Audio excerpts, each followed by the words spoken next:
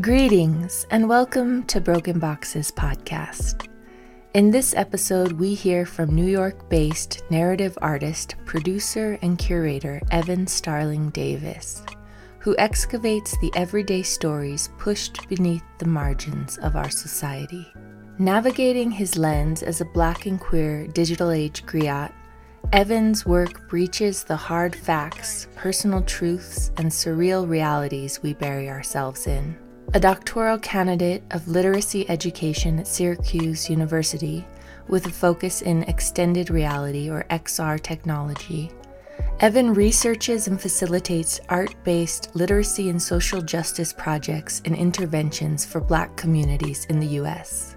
His artistic practice is situated within art, immersion, mindfulness pedagogy, and experiential technology, and is heavily guided by the Black speculative arts movement, including Afro-Surrealism and Afrofuturism specifically, to create new pathways for Black imagination and media literacy to flourish. Evan combines motivational design, multimedia arts, and immersive technology in striking new ways. Exploring immersive technologies as tools of healing, such as virtual, augmented, and mixed reality, his most recent project, Hidden Fragments Breathing, models the radical potential immersive art exposure has to transform literacy in Black communities across the Rust Belt. As a curator with meticulous attention to detail, Evan has managed public humanities projects and community-based art experiences from conception to completion. His interdisciplinary projects have been featured in art galleries, museums, and theaters internationally. For this broadcast, we hear Evan Starling Davis in conversation with Chinupa Hanska Luger, who is a recurring host with Broken Boxes and who often creates from a space of speculative fiction from the perspective of an Indigenous person of the Great Plains of North America. Special thanks to Nick West for the introductions to Evan Starling Davis and for organizing a studio on campus to record this conversation, and for such a warm welcome to our family. So now we'll just jump right into the conversation. Thank you again for joining us. All right. Well, I'm so grateful today to have the opportunity to interview, to have a conversation with Evan Starling Davis. Thank you for having me. I really appreciate the hospitality from Colgate, but also from you as well. Yeah, I'm here with Ginger Lynn Donnell in the Broken Boxes podcast. And we have a few intersections that I'm kind of excited to engage with and to talk about, because it's not only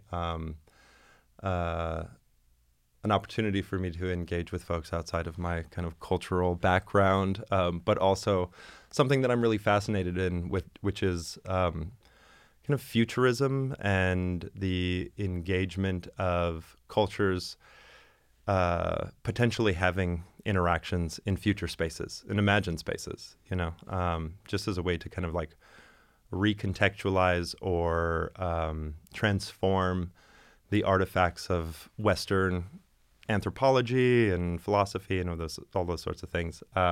Whether we get into that or not, I don't know. I hope so. Yeah, but I'm super excited about just the opportunities we have to have these conversations, and grateful to, once again, Colgate for Colgate University hosting this podcast session.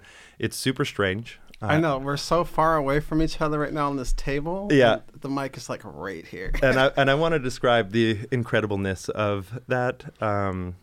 It's as if we're playing chess with robotic arms, but the table has been cleaned entirely. That's a really good analogy. I think that's going to picturize it for everybody out there in the world. Totally.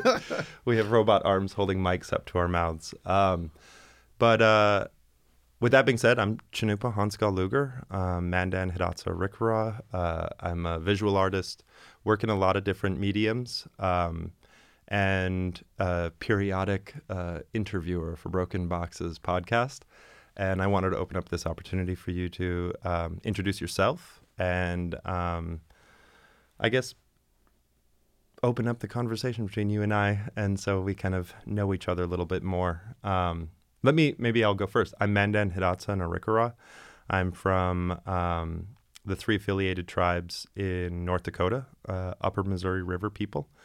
And I have a background in ceramics and mixed media, installation work, film, video, sound, cut paper.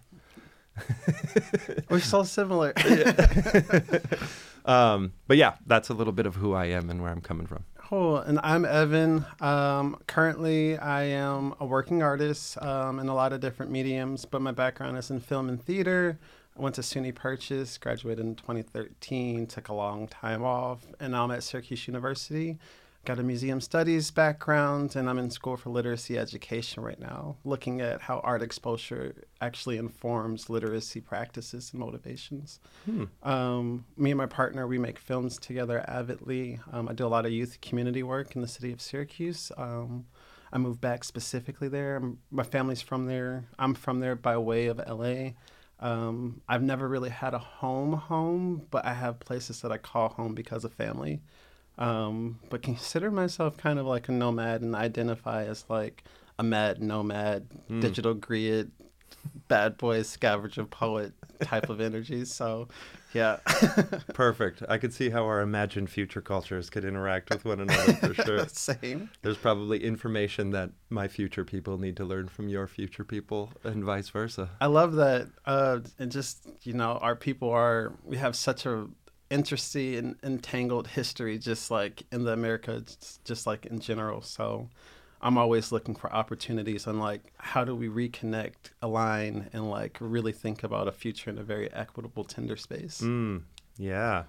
What do you do? I mean, I was under the understanding that you do a lot of futurist work, but what is your kind of trajectory of practices that you do? And Yeah, I'm a learner. I'm an avid learner. I'm always trying to pivot and like readapt to different frameworks that might better see the direction of my work, if that makes like any sense. I would say right now, I'm aligning myself with Afro-Surrealism and the Black Speculative Arts, just in general, but because I'm working within those modes and because I'm thinking about things like accessibility and technology, like we were talking about earlier, I think by default I am leaning into Afrofuturism, especially for my love of like science fiction and like fantasy and like just like the literary like genius that have come from out of the minds who call themselves Afrofuturists as well. Right. Yeah. I guess I don't really even know the proper definition of futurism, personally. I've been, and maybe that's something that's kind of like washed over my practice. And then I see correlations and associations, and it's mostly just through my love also of science fiction and fantasy. And it seems like a space in which the ecstatic kind of imaginative, explorative space can be a beacon into a distant future, especially like presently with environmental collapse and all of these kind of like social and cultural atrocities that are taking place. It feels like we could use something to grow towards, Yeah, I would agree. I don't want to get cynical. The Afro-Surrealist in me would say that like the future's already here. And I think I can speak from the Black American experience. It's just like we've always been trying to reimagine futures because we've always been in a place where like our futures were taken away from us, or there's been so much harm and violence done that has made us have to like pivot, So I think culturally for me, it's just like that beacon of hope is like the speculation of like what could be. And I'm always looking at it as speculation. And I don't know the definition of futurism either. Yeah. I know where it comes from. I know we were excluded from it, which is why we have these siloed frameworks of Afro and indigenous like futures. And I know that it's time travel for me. That's how I'm really starting to look at Afrofuturism as like time travel. One of my favorite like Afrofuturists, one of the founding fathers, like Sun Ra, he has this beautiful film. If anyone hasn't seen it, go see A Space Is Place, or what is it? I can't. We're gonna have to edit that out, y'all. Space is a place. There we go. Space is a place. Space is a place, and he says something. It's just like we work on the other side of time, like at the end of it, and I love that so much because I'm really looking at my practice as something that connects future, past, and like present. How do I borrow from? How do I excavate? How do I like go into the fractures like we were talking about, like in the depths of what past is to inform who I am today, and really thinking about like the work and why I'm making it and who it's for. So like 50 years from now, it's not like another cycle, something that's repetitive. I'm intentionally thinking about like, how does my voice apply for tomorrow, and how does tomorrow's voice inform mine? And the same thing with the past. Yeah, I like that, time travel. That's a big part, I think, of some of the ideas that welled up in me. I mean, I didn't want to make science fiction. I wanted to imagine without all of the hiccups of our present. You know, I'm like, as a native artist in primarily Western European spaces, siloed spaces of exhibition and stuff, man, my work enters into those spaces not just in a crate, but wrapped and wrapped and wrapped in so many other things just to provide a little bit of context. And that's always so like challenging. I'm like, if I build this without having to wrap it and wrap it and wrap it and then unwrap it once it enters into the space, but are able just to imagine, you know, where and how will the ideas that I'm developing grow without the limitations of the observation, you know, the gaze, you know. Right, and that's the whole thing. It's just like, how do we make work out? How do we make imaginative work outside of like those limitations when we have so many limitations today? So like really looking at like Afrofuturism, indigenous futurisms, just looking at these frameworks as like alternative tools to really activate alternative ways to step away from like the problems and like troubles of what the Western world and colonization and like what we've actually done to the land and like to the people who occupy the land. Right. Yeah, no, it's interesting. It's like the first challenge isn't what can I imagine, but what can I not imagine, you know? Right. I like that. What can I not imagine? Yeah. Like, why did these things keep popping into my head as I'm trying to describe something new? I'm also carrying all of this other stuff, and I'm like, that's not mine. You know, why am I carrying that? That's not mine. I want to put it down, you know? But no, that's really cool. That's really, that helps me kind of better understand even where our futures could intersect, as well as that future imagined intersection also is informed by past intersections, you know, between African cultures and people, indigenous cultures, our engagement with Western culture and colonization, our entanglement with global economy, you know, science.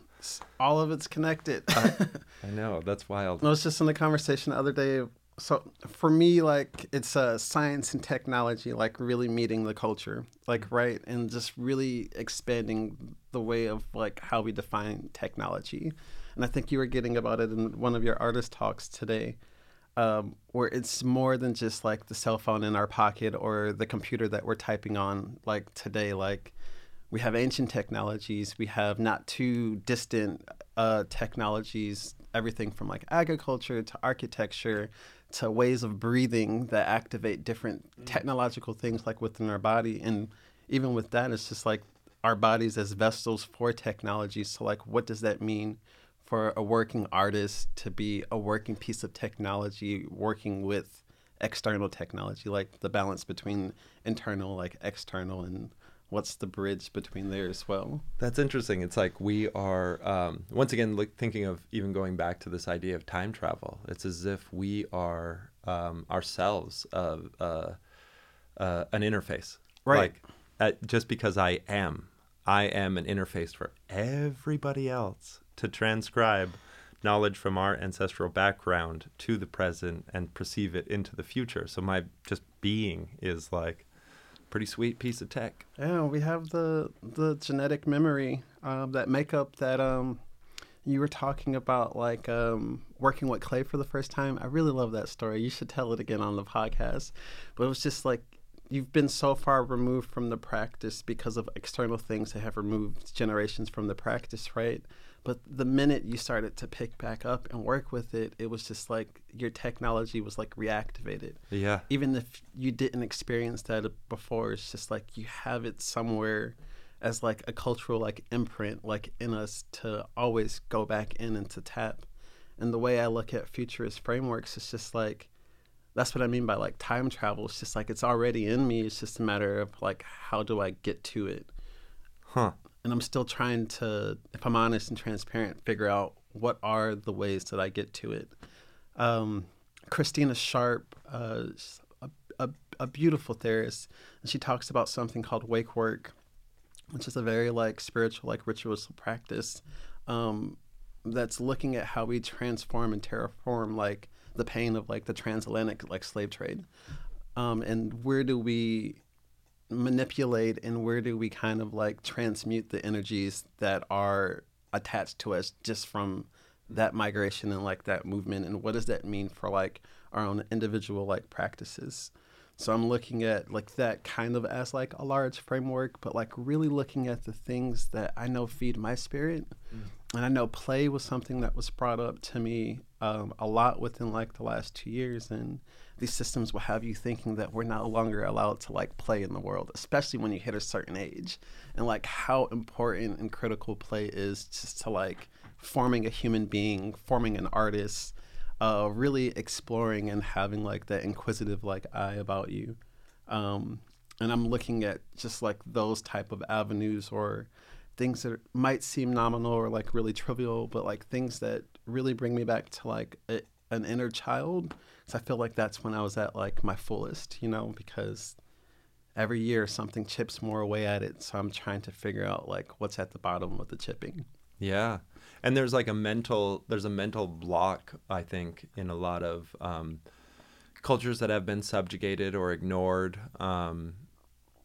where it is, everything is dire, you know?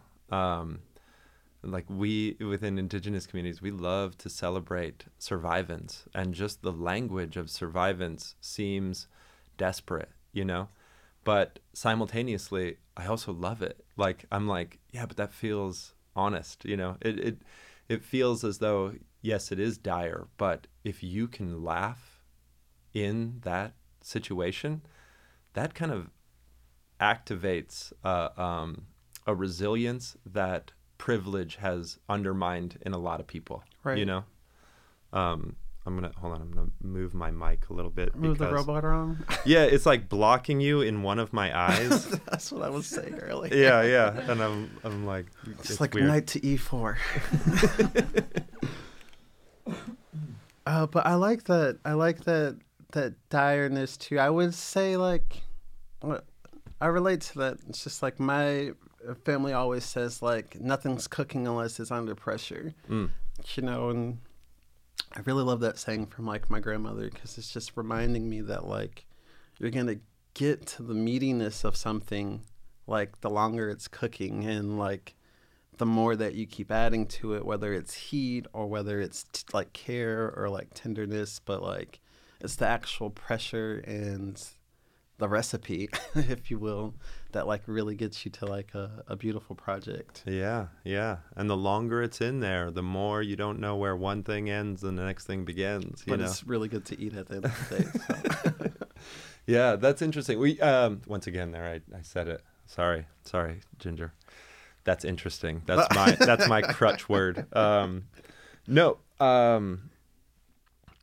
You mentioned earlier about this clay and the memory in the body, and I'm also kind of exploring and thinking about how much of that knowledge was actually stored in my body and how much of that knowledge was actually stored in the clay, you know, like how much of our experiences as cultural diversity, complexity, variation, how much of that culture was developed to be in right relationship with the land? And in doing so, how have we allowed some of our own cultural knowledge and memory and existence, like how did we outsource the memory? How did we create a backup system that exists within the landscape itself and the environment? And then being able to acknowledge that, then suddenly you have this resource of what once seems lost, actually in abundance in the environments that surround you, Yeah. Thinking about that. It is safe to say that, like, is that the functionality of storytelling or of stories? I suppose so. I mean, I think it's a really great way to place them. Maybe the functionality of storytelling is to provide the capacity to download that information. I like that. Yeah, once you offset it, it's like, how I know it's there. How do I receive it?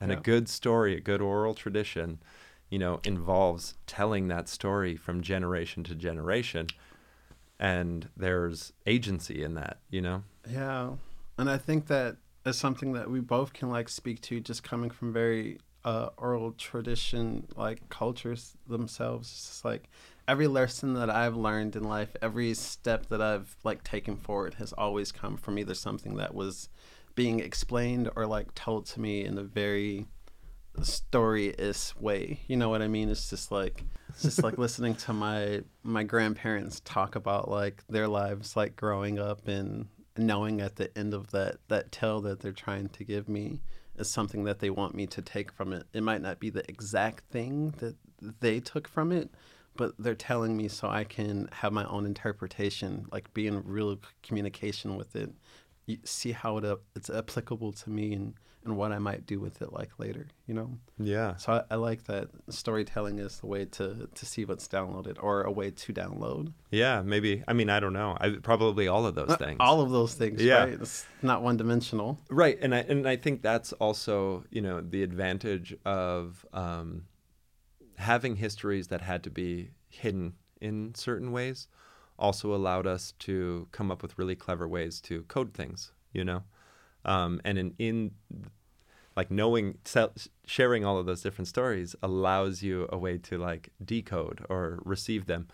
There are a lot of points of access for my people, specifically Mandan, Hidatsa, and Arikara, where the genocidal devastation of smallpox and just being around European travelers coming up the river, there were a lot of things that were not sent down from generation to generation. And so there is a drive to better understand us by looking into anthropological records, like early anthropologists who came through and visited with tribes. But even reading that, it has to be read with like the capacity to decode the language, where you're like, okay, this guy's saying torture or suffering or, something like that. But then I have to understand that as willful sacrifice, and or ecstatic expression of giving of self, rather than mutilation or something. It's complicated to navigate those spaces, but it's done innately. And I'm wondering if it has something to do with that storytelling aspect, Yeah, I mean, I think for a lot of Black Americans, like, we're so far removed from like our ancestral like homes or lineages, and a lot of us, and I'm speaking from a place for me, I don't want to monolith the whole thing, but like I can only go back so far, you know what I mean? So it's just like that whole decoding like conversation, I really see it as like the only way that I'm able to like connect to the past. It's through that like playful exploration of like things that are in chaotic limbo, or things that you don't know if you're connected to it or not, but you know that you're connected to it just by the history of like how things were. So I'm really interested in like, what does it really mean to like decode, Do I even have the tools to decode in the way that my body needs to decode? Or is it going to be an ongoing journey for the rest of my life? And I'm okay with that if the ongoing journey is in benefit for the future me or the future younger me. Yeah, and I say decode, but the reality is, I don't think I got all the code. I don't think any of us have all the right. code. And that's almost secondary. Like to transcribe it exactly is it's almost a perversion of what it actually was, because there is information that is in flux, always in flux. So how does my lack of the ability to comprehend or to decode the information that I have also like the most expressive, imaginative, and potentially like generative aspect of culture changing from generation to generation to generation? Yeah, and everything changes. I mean, my focus right now is with art and literacy, but like even if you look at language and we talk about like translating, like just language, is just so much gets lost from like word to word. So I can only imagine what that is from generation to generation, to story, to culture to culture. But really looking at it as like more of a connective tissue, like if you will. It's only when the decode or code / it meets my interpretation and my identity today that gives it new context and content to transform itself and move forward. Yeah. Which I'm really starting to like lean more into, like getting towards the end of my coursework, leaning more into like my scholarship, leaning more into my art. But just really looking at like I meet the past where it is and I'm bringing my full self so we can continue the things that won't get lost later. Yeah. Or that's my intention.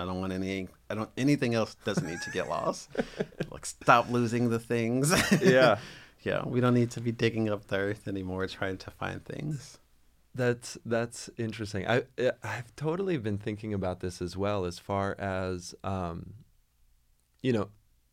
once again looking into the historical record, looking into the artifact of culture from generation to generation.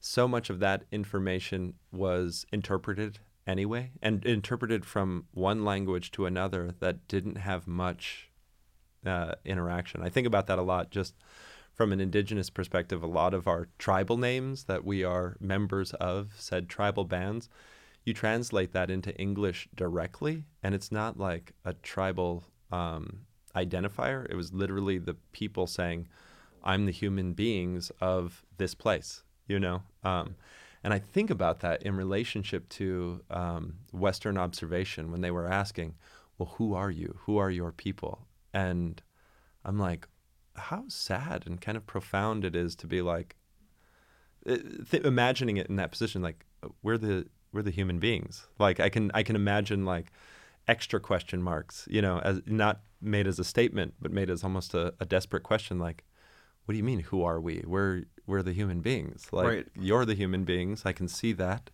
We're also the human beings. We're the human beings from here, and they're like, great, that's who you are, Yeah, that sucks. That sucks. It's just like we all occupy the same floating rock, and like there's nowhere else to go. Yeah.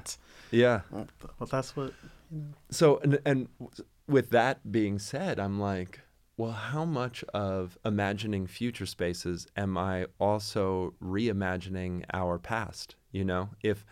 If the anthropological gaze or the Western gaze or just the historical record can imagine things on that, is it also my responsibility and my privilege as just for being alive today to also imagine alternatives to that? And how are both of them not true, but both of them are honest, know? And I'm kind of fascinated with that idea of an interpretation, especially as it seems safer to do that into the future than it does to reimagine the ancestors of my past, Which is a weird thing to say because our entire educational system is about reworking the past until the narrative that they want to present to us, so we can like hold on to it and like move into the future. I like to say reclaiming the past. I love reclamation. I think it's like it's what we're meant to do as artists, is to reclaim things that were quote unquote like lost or taken away from us, or things that we just haven't refound like yet. So it's just like I'm using these frameworks to like reclaim that identity, you know?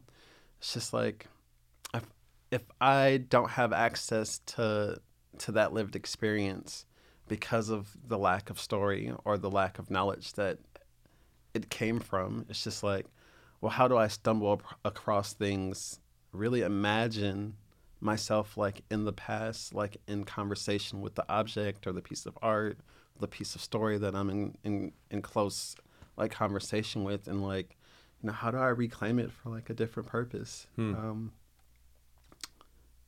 I'm calling it like hijacking technologies, like what the hip hop pioneers did with like hacking hardware to make hip hop. So it's just like it's all coming from somewhere, but it's just like the future tense of it is just like it's really like embedded in like the present. It's just like we have to use the things that are available to make the future, you know? And that's the body, that's whatever's like around. That's our art, that's artistic practice. Yeah. It's the power of story. Well, and that's that triggers a whole bunch of different ideas too around I would say my practice is totally in the same. I'm present. Like we have to be. Totally. I have to be here. And even presenting things in this present, utilizing the detritus of this present, the waste material of this present, through a cultural lens, looks more like science fiction. I describe it as science fiction, but it's really just like, it's like, what would we look like right now if there wasn't an effort to sequester us in the past? You know what I'm saying? Like, I'm just using materials I have access to presently, you know, and I'm looking at technology that was deemed primitive, but just applying it to present technology. Primitive technology. What is this blasphemy? It's more advanced to what we have now, because the technology of today is ruining the earth, and we had technology that wasn't ruining the earth beforehand. So it's just like, miss me with all. Well, I think it comes around, you know, it all comes around. But I am also fascinated in the share of culture and the influence of different groups and diverse groups on different cultures. Like there are items in like Mandan, Hidatsa, Lakota tribes that at some point we weren't told that that's not traditional, you know, like we had the agency to work with new material. And there are artifacts of that time that I think are incredible, artifacts that are now considered traditional pieces, you know. Horse technology was one, like how a lot of the Plains tribes adapted the horse and how that influenced and transformed cultures completely. The use of steel. There's a really beautiful artifact that can be found in this region, the Northeast, but it's called, and it's found its way across the country, but it was called the Gunstock Club. And not familiar with that. So it's a war club, and it's got like a steel point on the edge of it, but the shape of the club looks exactly like an old muzzle loader rifle. So because the muzzle loader rifle could only fire one shot and you needed ammunition to make it effective, these weapons were traded with tribes, you know, back and forth for hunting and all those sorts of things, but not necessarily the munition, you know. And so now this thing is just like one hell of a club, you know. Right. It's like gone from a rifle that shoots projectile into this club tool. And then because there wasn't enough of the actual rifles to go around, there was a process of carving war clubs in the shape of a gun stock. you know, and I love that. I'm like, I love these kind of like tertiary spaces where like these technologies kind of hybridize, you know, and I think about that a lot with early African people who were subject to slavery, who sought their freedom, escaped through whatever means necessary. And then all of these cultures that developed in the Southeast and Middle East, I don't know what you call that, what that region, Midwest. Appalachia. Yeah. Maybe. But It's a big country. it's a big country. But there were so many little communities and groups of people who found solace within one another and began to share like seeds and practices that were more akin to an indigenous lifestyle that was far different than the Western one that had like either reaped an entire people from one population or displaced another from another, you know?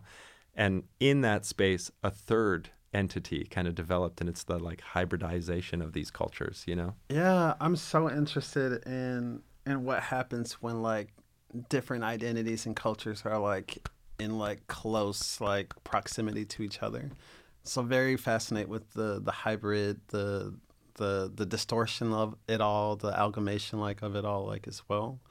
We're really interested to hear like how you came across like indigenous like futurism and like what does it mean for that to be in conversation with Afrofuturism, knowing like the timeline of things or like what might have been like borrowed and like thinking of it as like a hybrid thing because you're right. It's just like our cultures have such a entwined, pretty complicated, but like it's not similar, but like we have some things that have happened to us like as a people, like as a whole, in both respects of our culture. So it's just like what does it mean knowing all of that? And like, is it the merger? Is it the future projection of like what that like coming together is like looking like what's the collective future that we're all working towards? So it's not just like we're working in Afrofuturism or we're working in indigenous futurisms, but it's not siloed anymore like the Academy or America. You know what I mean? Like we're working in unison with each other. Yeah, I'm fascinated with that, and I haven't had the opportunity to really dive into what that could look like. And I imagine that being also a collaborative effort, you know, like how does one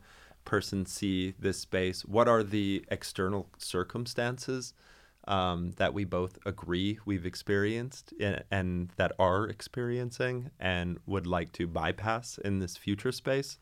And then, yeah, I don't know. It's kind of fascinating to consider what that contribution to one another could be, you know? Because I think there are definitely similarities, but there's also, even in our recent past, civil rights movements, the celebration of identity and the pride in that, these happen at the same timelines for African Americans, Native Americans. So I think that there is a shared history, and then there is also, I know for me, like growing up, I was a big fan of, thanks to my mom. My mom was super into reggae and soul. I love it. Yeah, it's pretty wild. And she's this little 5'2" Native woman from North Dakota, and but she brought that music into our homes when I was a kid, you know, and having that music in our home as a kid, I didn't realize that was not our music. You know, I didn't have the silos and the divisions in my cultural context to know that that's not just our music, you know, until I got older, until I understood, until I could like go through the same methods of like separation and isolation, because there was a correlation between rhythm and beat that was familiar, like just genetically familiar, you know? And as I got older, I always had like an affinity for Black music. I mean, hip hop, jazz, soul, all of these sorts of things. And, you know, as contributions to our strange and varied histories in this country, I know for Native people, a lot of Native people, that there is a I don't know what the term is, but like a shared history, and the sound of that shared history also felt so familiar and so similar that I don't know, I'm trying not to like it was appropriated and not appropriated simultaneously. You know, it was absolutely appropriated because we knew where it came from, and we actually even like dressed and emulated urban African American experience on the reservations, you know. But we didn't know to do that until we had access to like cable and television and that sort of thing. And then which was relatively late, you know, like 80s, 90s before it came onto like the res all over, you know. But we knew it was African music. We knew it was Black music. We knew it was urban music, and most of us lived in rural spaces, you know. But there was a rhythm and a context and a soul and that seemed more akin and more close to our cultural practices that the kind of Western white pop music narrative did not ring in the same way, you know. A lot of country too. We loved a lot of country, but that's also, you know. I grew up in the South. Yeah. By default, I like country. And those are also our stories, you know. But I don't know. I'm fascinated with that just as an upbringing. You know, I am a Native American person, but I'm also a member of the 21st century, you know, 20th century, and all of the information, all of the kind of culture share that exists in popular culture is also a part of that story, you know? And rather than siloing all of these things, I'm like, well, let's talk about the chimera of it. Let's talk about the like interaction of these and how bits and pieces of it are shared. And then how does that influence grow and inform another generation and that sort of stuff. So that's my long kind of historical look at why I'm interested in intersections of Afro-Indigenous future spaces, you know? Yeah, I love that.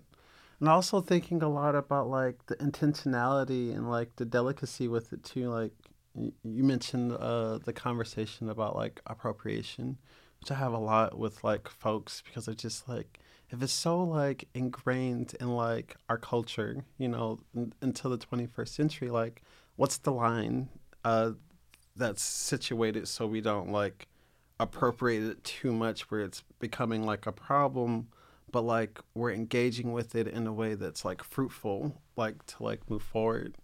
And I always think about like, well, what's the issue with our histories now? It's just like, it's because they're not named, they're not like identified, they're quote unquote like lost. I really like this concept of lost child. It's things that I write poetry about. But really just looking at it as a way, it's just like,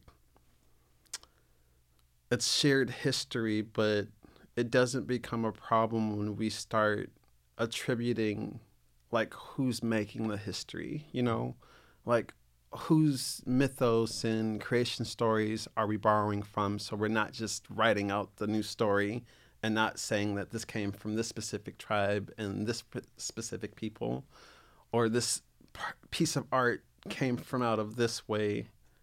And I'm naming that, I'm identifying that, I'm aligning myself like with it, but I'm doing it in a way where I can rehack it in a way that is projecting out in collaboration to like really truly like, we're going to use imagine so much in this podcast. I'm trying to stay away from that word, y'all, but like really truly imagine like just something that's just more connected, you know? It's just like, well, humans shouldn't operate the way that we do. Like, why are we in war still, you know? Yeah. It's just like, if we're really talking about like science fiction and fantasy, it's just like a lot of those earlier stories, at least from my perspective, were all like dystopian like stories. Like, where's the solar punk? Like, where is the utopias of like what futures could be when we all like get it together, you know? Right. And like bring it together instead of like messing it all up because we have our own ambitions and our own personal like gains to like set it right for a specific type of person instead of like humankind as like a whole, you know? It's almost like that's so alien like from us, which is weird to say because it's like, well, we're technically all alien, you know? I mean, that's what, you know, the literary geniuses in futurism will like tell us, like, it's, you know, we already have that sense of alienation. And we're all humans. We all occupy this really weird thing in the middle of the universe, and we haven't yet found anything that's out there like to say anything otherwise yet. So I'm just like, why is it so hard for us to like to really bridge together and really see it in a different way or see future in a different way? Yeah. You know? This idea or this notion or this imagining of alienness is, I wonder how much of that is embedded in Western thought and philosophy around separating ourselves from the environment. Like, I wonder if the alien story and agenda is a way for us to reckon with the trauma of creating this false narrative of human beings versus the place, man versus nature, I think is how it was first expressed, you know? I'm like, that wasn't a old conversation. That's a relatively new conversation. And yet we accept it. And maybe in that acceptance, there's a part of us somewhere deep and low in our brain that retaliates against this idea of separation. And to deal with that, the only monster we could imagine is the alien, you know, the removed from place, you know, the not from here story. And I wonder if that whole alien conversation is like A scapegoat. Yeah, somehow to deal with that trauma, right? Like, That would be very interesting for me to go down a rabbit hole tonight on YouTube with. So I'm a big fan of Ancient Aliens, y'all. But yeah, it's just like you were saying, and I'm going to keep referencing artist talks today because I saw two of them. I'm really glad that I got a chance to get in on them. But like, it's man with nature that's just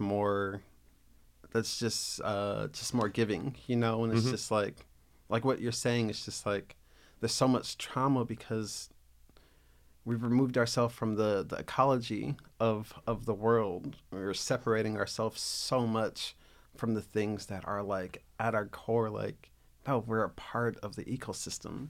Like we shouldn't be navigating in a way where we're removing ourselves so far from it. And I think that is super traumatic. You know, I think that does scapegoat into us being aliens from the land that we occupy. And then for our cultures, for my culture specifically, it even further keeps getting pushed because we're constantly getting removed from like land, or we're migrating constantly. I think a lot about the Great Migration, like as far as like an Afrofuturistic, like really dope pinpoint for like Black Americans, because it was the movement of people going to northern states, but they were doing it for technological reasons. It's just like they were tending to the land to like make the actual like resource and material, and then it would all get filtered through these factories and then industrial like revolutions like up north.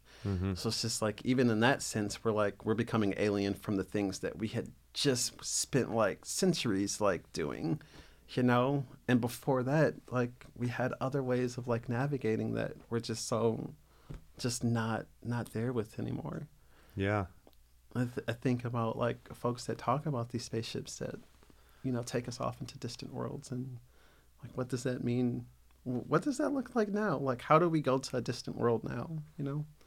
Yeah. What is the distant world now? Well, and if you can connect yourself back into the natural systems and being a part of the environment, an extension of the land, you are therefore an extension of the planet. And if you can imagine that and cultivate that as a technology, how could you not also cultivate yourself as a member of the solar system, the galaxy, the universe, you know, and then suddenly that far distant place that everyone's encouraged to travel to is right here. It's right here. There's no longer alien. Right. It's just base. Yeah. The people of that place. The people of that place. Well, I'm very excited to think about this. I would love to actually ask you about, have you ever had any kind of consideration of engaging with futurism or indigenous futurism, or do you feel the need to kind of cultivate, because these are the questions I ask myself all the time, so having somebody else to ask is useful. But I feel that. Yeah. Is it useful to like imagine where our cultural people could meet in the future, or is it more important that we better understand how we imagine ourselves in that space? And have you ever considered like a collaboration, a conversation outside of Afrofuturism or Afro-surrealism into... Yeah, that's a really good question. You know, where did I take that answer? I don't think separated visions of the future is going to get us to an equitable future. I think it's only when we are working in our specific areas of, I hate this word, expertise, or our lived experience, or our cultural like relevancy, and bringing that to the table with other people also navigating in a similar fashion in respects to their own like identities and ecologies and like cultures like as well. And like that's where it like starts to happen. So it's just like, yeah, I think two things can live in the same breath. You know what I mean? Like two truths can be in the same like lifespan. It's just like I could be working heavily to like heal myself and connect with my past through things that make sense because it aligns with my history and my genetic makeup. And I think the same, if I'm using you as an example, like that's true for you as well. And I think things like this conversation that we're having today, things with like collaborating with work, things about like, oh, what are the similarities between your folklore and my folklore, and what are the myths that create your realities and that create my realities, and what are the linkages, where are the things that might have like spilled off because of time or because this person married that person or moved to this place. And it's an exploration that we need to all be on like the same raft, you know, like we're heading in the same direction. So it only makes sense that we're building towards the same direction instead of trying to like go down two opposite sides of the river, you know, thinking that we're going to end up at the same reservoir at the end of the day. But I don't want that to be the case, you know. Yeah. I want us all to be able to end up in a place where all of this, I want to cuss so bad, but all of this stuff is just like gone. Yeah, cussing is fine. Yeah, cussing. Ginger said it was going to be kids on this, so it's just like, I mean, they're probably cussing. Kids can handle it. Yeah. Yeah, if they can handle everything America throws at us today, they can handle an F-bomb or a shit. But you know what I mean? It's just like, when I think about like, what does Afrofuturism like mean for me, or like what is indigenous, or what does the future just like really mean to me? It's just like I imagine worlds where the land is okay, like we're no longer like killing it or like polluting it. I think that's what I take a lot from a lot of indigenous futures. It's just like the relationship to the land, something that I've been learning a lot just with friends and peers that I'm around for like the last 3 years. I think about like care and like pedagogies of care, like how are we actually in community with each other, like as we are taking up the same environment. You know, I think a lot about what does it mean to no longer be violent. You gave a really beautiful analogy about like the knife. And what the knife was like meant for when it was first created. And I don't think I've ever thought about that, because in my entire life, my mother and their parents' like lifetimes, the knife was always meant to kill. Yeah. You know? But the or first to butcher knife. Something. Right. But even that. Even is still able to do that, but like the subtext of it is I'm butchering this thing so I can share it with the people that are going to eat, you know? Right. So thinking, And that's how one thing feeds many. exactly, you know? So it's just like, how do we find the one things that are going to like feed us all? Mm-hmm. And I don't know if we can do that if we're working in silos, but I think it's important that we have people like really in those trajectories, you know? Yeah, I agree. So Well, I think thinking about all of that and the lovely conversation that we had today, it makes me really excited to consider not just futurism, but what is your future? What are things that you're working towards presently that you're willing to share with us? a whole bunch. Yeah. I don't know how much I can share because it's still in the works. But like I said before, so I'm a full-time artist. My department's gonna get mad that I say this, but like, you know, this whole PhD thing, it's my side hustle. Mm-hmm. I love learning. I love working with the community, and I love building and bridging knowledge. And that's why I'm in school right now. So like my immediate future is trying to get this degree so I can do this outside of the walls of the academy because it's very limiting. But it's very eye-opening too to be in that space with that identity and in a space that like forces me to really think about like what my blackness is and what my culture is and like how does that actually move forward like into a future. I was talking about Lou Mirage's work, and he talks about like the fracture. And right now, my immediate future is like looking at the fractures because of like the spatial rhetorics of me being in a place that might not be fully welcoming. But it's just like the further I go down rabbit holes and the further I go down caves and the further I go down like within myself, I'm always trying to like use self as like a point of reference. So like I think my immediate future is healing. That's why I'm using Afrofuturism. That's why I'm working in surrealism. That's why I'm in conversations like these. It's just like I'm trying to figure out how to heal outside of the ramifications of like what the Western society has like done to me and like my genetic lineage, you know. Some things that I'm working on. When I say like I'm a working artist, I mean I'm doing a lot of different things. Oh, yeah. So me and my partner, we make films together. I'm in a community class right now where we're teaching high schoolers like how to actually build a film from conception to completion. My own like scholarship work is looking at like extended reality. It's looking at technology, which is why I'm even naming myself an Afrofuturist. It's looking at virtual, the augmented, the mixed reality. It's doing it and using it in a way that's like using past artifacts and archives and art that's not seen outside of like the museums, like closets. And what does it mean to like put them in very accessible, like immersive, like ways of technology of today for healing purposes, to get that to like a larger public and to do some really cool like literacy work like around it. So I'm making a play. I write poetry like every single day. That's how I start any project is through literature. I mean, our people, my people, they're oral people, you know. So like poetry just makes sense for me.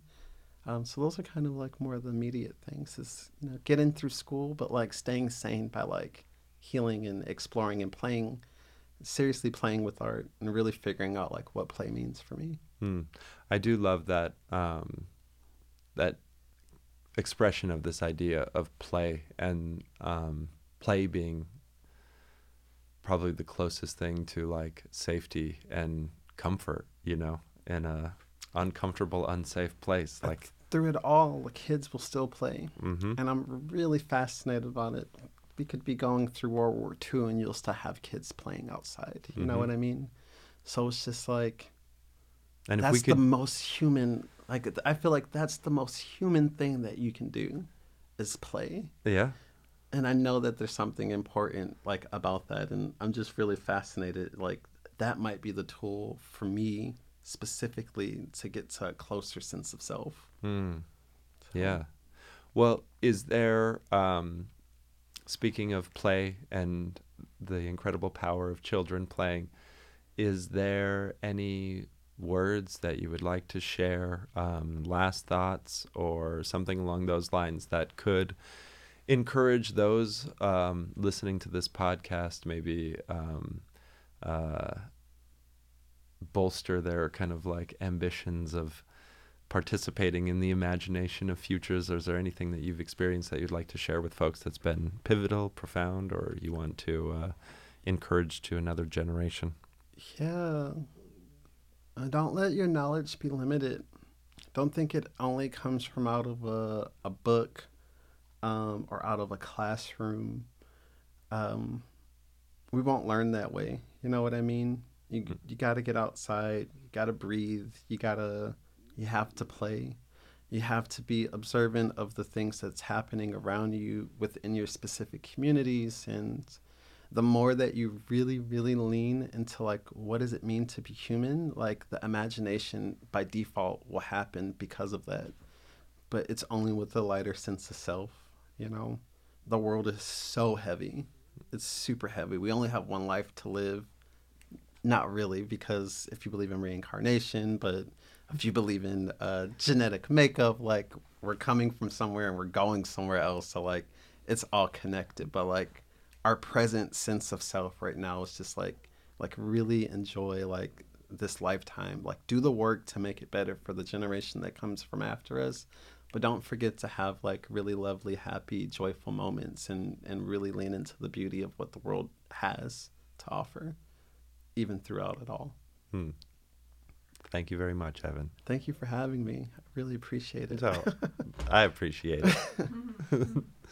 Awesome. Well, yeah, I think till that's next it. time. Thank you guys. Thank you, Colgate University. Yeah. Looking forward to seeing you in the future. Yes, absolutely. Y'all will be getting a phone call from me when I'm in New Mexico. Yeah. Thank you, Nick West. Thank you, everybody who helped kind of pull all of this together. Thank you, sound operator. I didn't actually catch your name. Got a thumbs up from behind the glass. Thank you, Ginger. And shout out to everyone in Syracuse, the city of Syracuse, New York, Black Artists Collective, Syracuse University, Community Folk Arts Center. Sorry, I have to do this. Yeah. Hi, Mom. Perfect. Yeah. Hey, Dad. I know my mom's going to listen anyway. So, hi, Mom. I interviewed her on here once before, and it was kind of awesome. Also, thanks to the land, the Oneida people, and the confederacies of tribal groups in this region. The winds, the trees, the rivers, all of it. Yeah, and thank you to my ancestors who got me here. So, All right. Kitiwa Matsugirat. Take care. bye, y'all.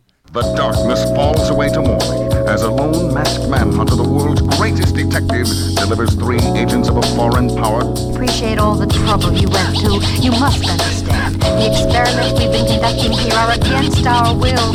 The biggest and boldest robbery in the history of New York, and a one-man job at that. So, you know who I am. Tell me, how did you figure it out? If you would permit me a moment to light my pipe, it might become clearer to you.